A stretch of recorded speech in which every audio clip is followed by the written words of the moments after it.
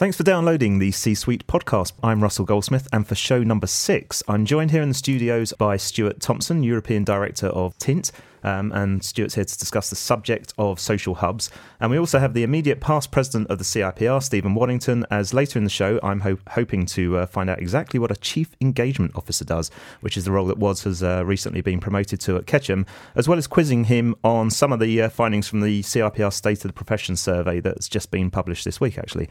So, Stuart, perhaps you can start off today's interview by giving us a quick intro into Tint and also how you've come to be a partner of the CIPR. Oh, thank you very much, Russell. Tint is a technology platform that allows organisations to display social feeds and port them to any digital device anywhere in the world. So we work with lots and lots of different global brands, and we work with lots of agencies as well. We came to work with the CIPR because I had a relationship with some of the CIPR guys in a previous role, and we very much see the CIPR as kind of a rubber stamp when it comes to our engagement through Europe. The CIPR for us, the PR industry has gone through a lot of change, along with any marketing. It's gone through a lot of change in the last few years. And the CIPR has really led the way when it comes to social. There's books like Share This and so on. And I know that Stephen's work as president of the CIPR has really pushed forward digital innovation and that side of things. So with our partnership with the CIPR, we're able to innovate and be able to display different social feeds into different areas. So an example would be when we launched with the CIPR, we probably created the first user-generated content press release. Oh, okay. So yeah, there's lots of things like that. We're still pushing the boundaries of what's possible. And would you say you're quite unique in the way your platform works? I don't think we're completely unique. I think social display is something that happens. But when it comes to size and being a self-serve platform, I think we serve ourselves as being a kind of leader in our own marketplace. At the same time, because we're self-serve, we look at strategy first. So it's great displaying a social feed, but why are you doing that? What do you want to achieve? So we're kind of very consultative in the way we work with brands. Excellent. Well, we'll come on to some more sort of examples of how some of the brands have used the platform. So Woz, I want to bring you into the chat at this point, because as past president, can you explain what the CIPR looks for in its partners? Yeah, it's simply three things, Russell. It's an organisation that supports the CIPR's vision and values in its shift to professionalism and modernity. It's a complementary service that's going to have benefit to members in their work, and finally something that adds tangible value, either from a technical point of view, such as Tint, or the service that USP content providers that are helping us record the podcast today, or it's a member service like Hiscox Insurance. Okay. Stuart, looking at your client list via your website, it's quite a high or a large list of high-profile brands already using Tint. Maybe you can pick an example and explain how they're using the platform to take, as you mentioned, it's all about user-generated content. So how they can take that content from their brand advocates, and that could be across any number of social platforms and channels, of course, and how they then amplify those messages further. Yeah, I do think there's a vertical market that we don't really work in at the moment, but one of the case studies that we really love is actually for the Climate March in New York. The Climate March in New York was not only the largest climate march, it's actually the largest digital climate march as well. So from a results point of view, they managed to reach 1 billion impressions. They used Tint within their website, which obviously was also responsive for mobile users. And that allowed them to aggregate different social channels around the project, around the hashtag, be able to push that into their digital assets. And then it had two things. It amplified engagement, but at the same time, it also it worked from a logistical point of view. So people were able to see where they needed to meet at Battery Park, and then be able to share and be able to curate as they go along. As well as that, they had kind of a war room set up, so they kind of worked 24/7 to reach that engagement. But one of the key things with that project was be able to recognise and be able to reach out to influencers. So an example there would be the top influencer was Barack Obama. Underneath him was DiCaprio. Underneath him was Russell Brand. And what that did, of course, as you can imagine, was really, really push that story forward. And as well as that, we're able to push out and collect different analytics around outspoken people. And these are people that are really, really engaging in the project.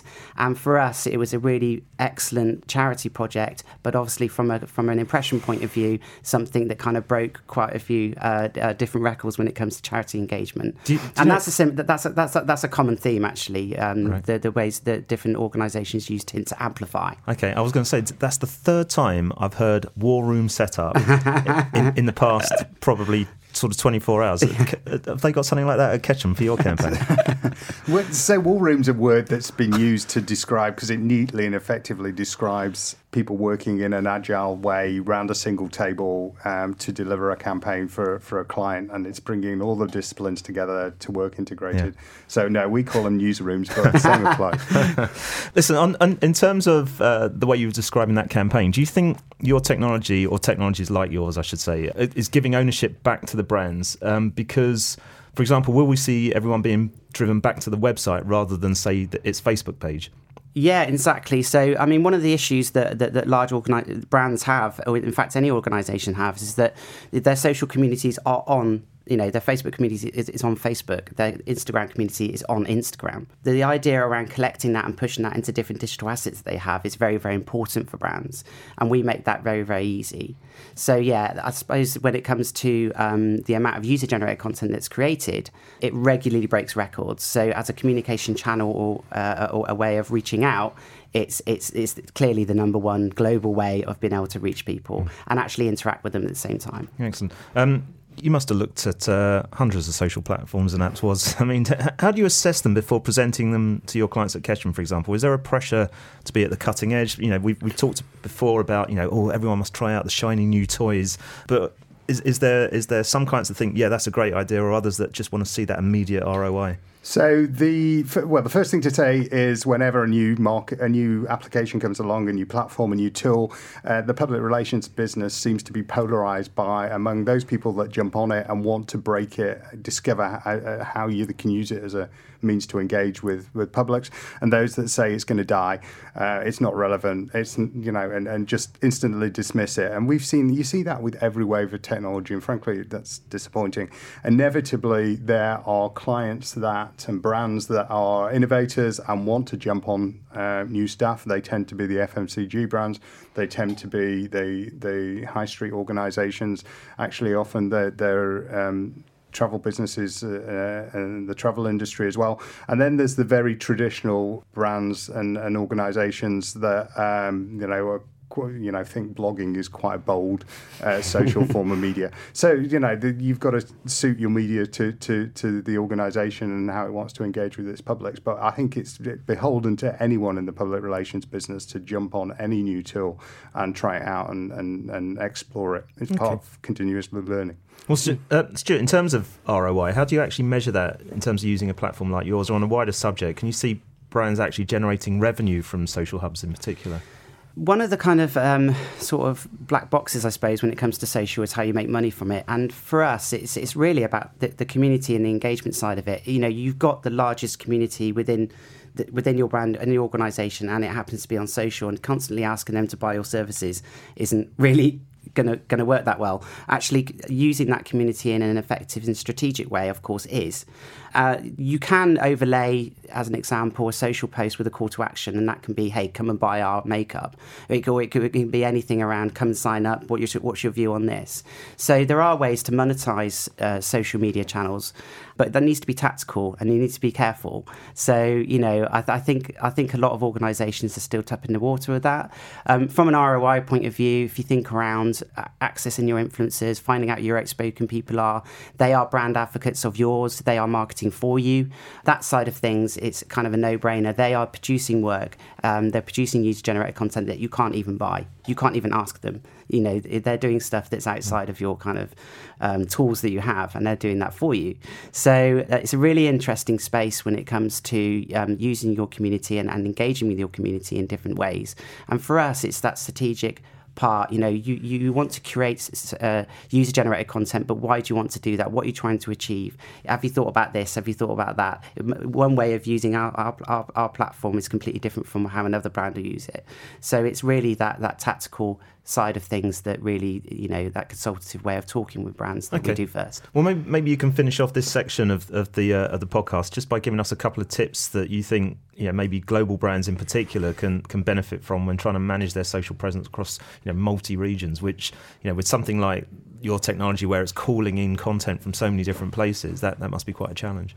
Yeah, I mean, one of the things that we say when we meet with a brand, we pull through all their different user-generated content, and then they're always wowed about how much actual content there is out there, because people are talking about their brand whether they like it or not. So with our platform like ours, they're then able to then curate that and then publish that into different digital assets. So I think really it's around that. It's around knowing where your community is, using that community to your best, and that isn't always asking them to buy, and then publishing that into different areas regionally. Because we can geofence content to different areas, we're able to create a global project almost instantly, and that for a brand is something that they've not been able to do in the past, and that they can do very easily now. But whenever we talk with brands and the user cases that we have, people are doing it in different ways all the time. So we're still really scraping the surface as to what's possible when it comes to social display. Excellent. And without this sounding like an ad, where can they go for more information before we move on to the next part of the show? Yeah, we're at tintup.com. We're at Tint. Excellent. Nice one. Thanks, Stuart. Now, before we quiz Stephen Waddington about life after being the president of the CIPR, yesterday I had the pleasure of attending the CIPR social media panel's first Hack Day, which was on the topic of paid for social media. And I grabbed a quick soundbite from two of my panel colleagues to discuss some of the output from the tweet chat, which we ran during the afternoon.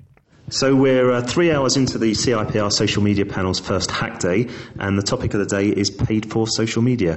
We've just finished an hour-long Twitter chat, which raised quite a few questions and topics on the subject, and I'm joined by the panel's co-chair and MD of the Crowd and I, Gemma Griffiths, along with Joanna Horton, who is the social media strategist at McCann in Manchester, to talk about some of the outcomes. Now, first question to both of you is, what's been the main issue raised in the tweet chat this afternoon? Hi, yeah, sorry, it's Jo. One of the key things that was raised today was sort of a lot of PRs asking why it's relevant to them and why they need to think paid for content. I think typically when people think about PR, they think about earned and earned opportunities, but there's always been an element of paid, even if it's been small in PR. But what we're seeing now is with the advent of changes in social media, so Facebook dropping their organic reach to 0, the fact that on Twitter you only reach about 3% of your followers organically, we're really needing to look at paid for opportunities in order to maximise the impact of earned content that we produce and earned media that we produce. Well, that perfectly leads on to my next question. Gemma, maybe you can answer this in terms of, do you think it therefore makes sense, given that you talk about the poor reach in terms of organic posts, and what we're talking about here is sort of promoting content creation, that surely makes sense that it sits within the PR remit? For sure. So I think, like Jo was saying, a lot of what we've been talking about today looks at the storytelling side of things and how you amplify your message or your content to reach your intended target audience. So gone are the days where you used to have free reach and free engagement. Now you're creating all this beautiful content and you need to put some paid for budget behind it to be able to actually reach its intended target audience. So I think for me, that was the main takeaway today.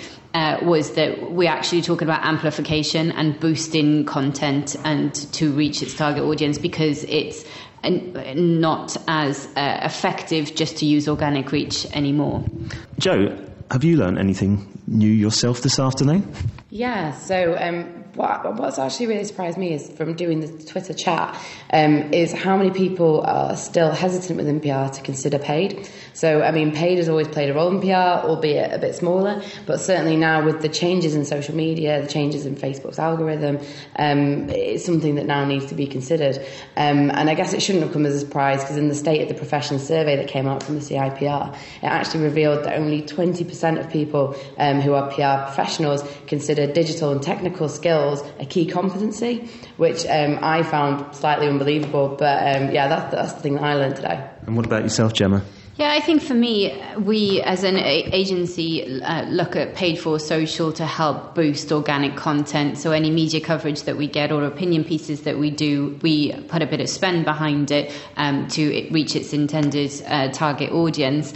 Traditionally, we've stayed away from things like display advertising, and that kind of paid for area.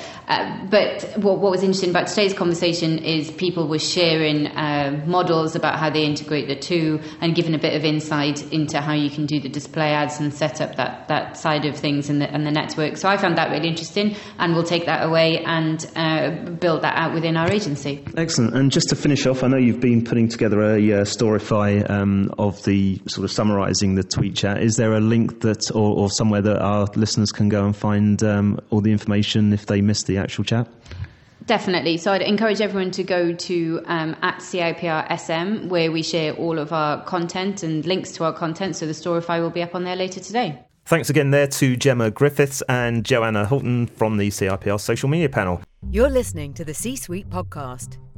To listen to all previous shows in the series, you can either visit csuitepodcast.com, follow us on SoundCloud, or subscribe to the show in iTunes by searching for the C-Suite podcast in the iTunes store. Please do give us a positive rating and review when you do. So, Wads, you've been at Ketchum for a couple of years now. How did you land this new role?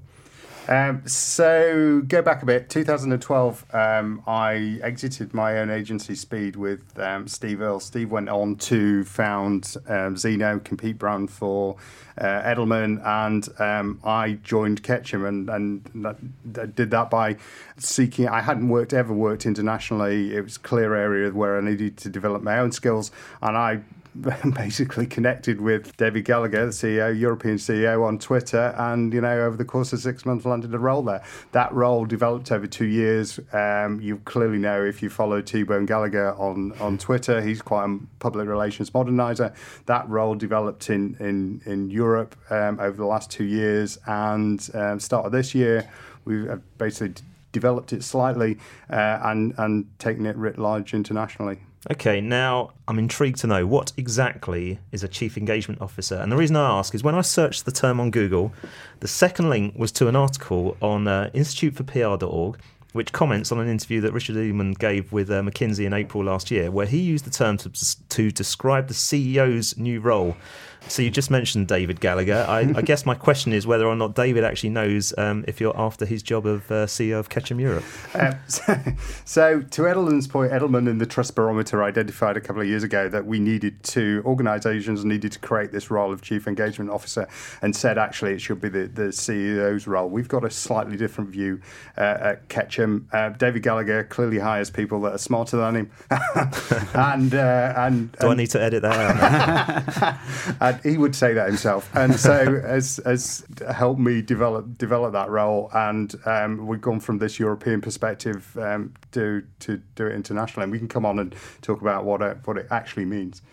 Okay, now in the press release that Ketchum put out to announce your promotion, you stated, and I quote, I'm not trying to be like Paxman here, but you stated, and I quote, "My role will be to operationalise our best practices on a global scale." Now, come on, operationalised, is that even a word? Yeah. What do you mean in English? So you've got to realise that Ketchum is owned by Omnicom as a public company. There are certain rules when we put out formal statements to the stock exchange, and you wouldn't be allowed to get shit done in a press release.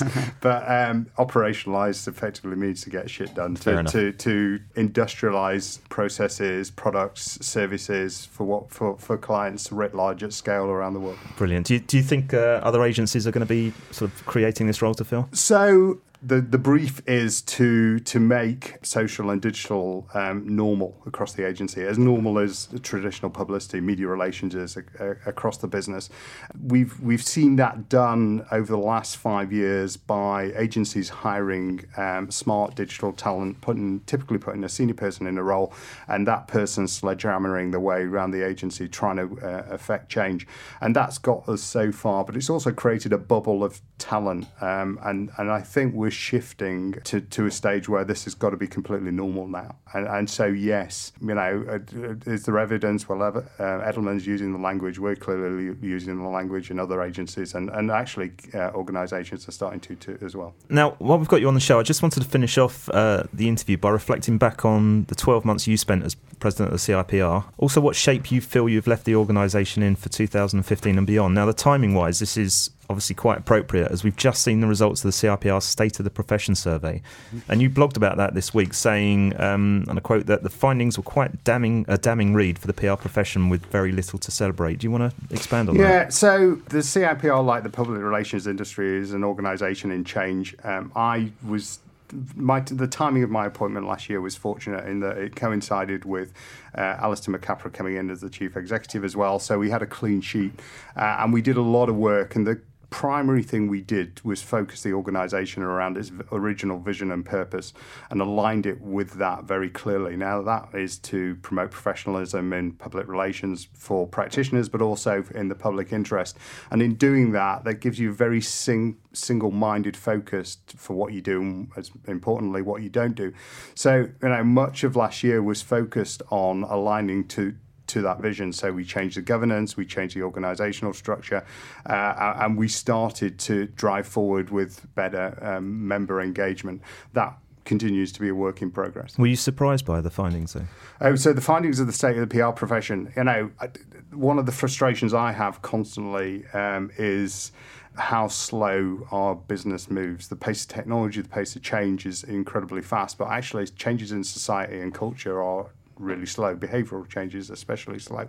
In the public relations industry, they seem for some reason to be incredibly slow. So yeah, I was pissed off when I read those read the results, because we spent 12 months working really, really hard to modernise what we do, and on the face of it made a lot of progress. But then when you actually go and look at the data and the data in the state of the PR profession, it's we've turned the dial fractionally. There is a tendency, though, and I can speak as an expert on this, which that for people just to sit and moan when they get a chance to do a survey. Do you not? Is it a fair reflection on some of those? So I think what's happening is the business is polarising, and it's polarising around two camps. It's traditionalists who quite clearly from the state of the PR profession don't recognise the need for professionalism in the way that we define it, don't recognise the need for training. I mean, one of the horrendous stats that came out of it was that the majority of people see professionalism as experience, and it's nonsense. With an industry that's moving so quickly and media that's changing so quickly, how can experience be a metric of success? It just can't. It's important, no doubt, and wise counsel is important, but there's so many other things as well. So it's effectively I think a work in progress. I think it is a real picture. I think the business is polarising between traditionalists and clearly people at the forefront of the business, like the CIPR panel, like us, I hope, sat around this table here talking about the future and actually talking about now and the engagement that we're delivering through these platforms such as Tint for our clients. And I think actually it's going to be a generational issue that takes probably to the end of my career to play through, and that's quite fortunate. We'll keep in focus on what we're talking about in terms of social media. I mean, in your blog, you talked about 10 findings from the report that should act as a wake-up call for any practitioner wanting to avoid what you called becoming irrelevant. And obviously, we could be discussing all afternoon discussing all 10. I wanted to focus on number 6 in your list, which was the lack of digital and social skills. And I assume you mean social media skills. Yeah, okay, yes. Although some people have a lack of social skills as well. Yeah, lack of social skills in our business. It's really back to what I'm doing at Ketchum and recognising the need that there is this massive shift from publicity to influencer relations, then branded forms of media, as Stuart has talked around, and community as a means of engagement, and recognising that in doing that we have a massive opportunity to embrace, and we can either embrace that, as I'm doing in my role as Ketchum, and addressing it through organisational structures, through developing communities of expertise and normalising it on the same footing as media relations, if you like, developing products and services and frameworks, and doing educational activities such as this. Or you can say, no, I'm going to stick with what I'm did traditionally. I know which camp I'm in. Yeah, Stuart, are you finding a willingness to when you're going out and seeing potential clients and agencies, are you seeing a willingness to learn and sort of embrace technology like yours? Yeah, absolutely. I mean, everyone wants to sort of fight against competitors and that side of things. I think from the kind of report side of it, I think the PR industry sometimes gives itself a hard time. I actually think it's still in a very, very exciting space. When we engage with organisations, we work with PR agencies, we work with normal agencies, we work directly with brands, and we work with government organisations as well. That the fact that they find an easy way to engage with large communities, we're always shocked. They're always shocked to realise how much content they've actually got around their hashtag, around their company. Sometimes we engage, or companies engage with us. They don't really have that many social profiles for themselves, but people are talking about them anyway. So, it's always an interesting piece when they see the amount of content that's happening. And from a PR point of view, with the way that you can curate that and publish that out, it's become a really key part. And I think there are lots of tools to do that. And that's that strategic side of PR, that tactical part of PR. I think I believe that the public relations industry is actually in a really exciting place. But there's the things around gender and stuff like that, gender equality in the report, that I think most industries have got an issue with. One of the things we talked about earlier, which was quite interesting at Tints, is we're very, very, very transparent, to the point where we kind of know what each other's paid, and we kind of break a lot of rules in that way. We make a lot of group decisions. So I think from an organisational change point of view, I think it's really important to not always be disruptive, but try and be innovative. Yeah. Okay. Well, just finishing on that part of the report and ending on a positive. Going back to you, do you feel that a lot of the issues you highlighted in your post are being addressed? Yeah, so they're certainly being addressed because they're part of the agenda that the CIPR continues to pursue, and agencies like Ketchum are pursuing, and clearly Stuart Tint is addressing. And so that's fantastic. I mean, you cannot bring about change without measuring staff and benchmarking on an annual basis. So I think this is part of the exercise. But it's beholden on individual practitioners to be intellectually curious, to look at new platforms, to explore new technologies, and picking up on some of the stuff that Stuart mentioned, the transparency issue. Just go and look on Glassdoor, go and look on, go and do basic curating searches using a platform such as Tint, if you like.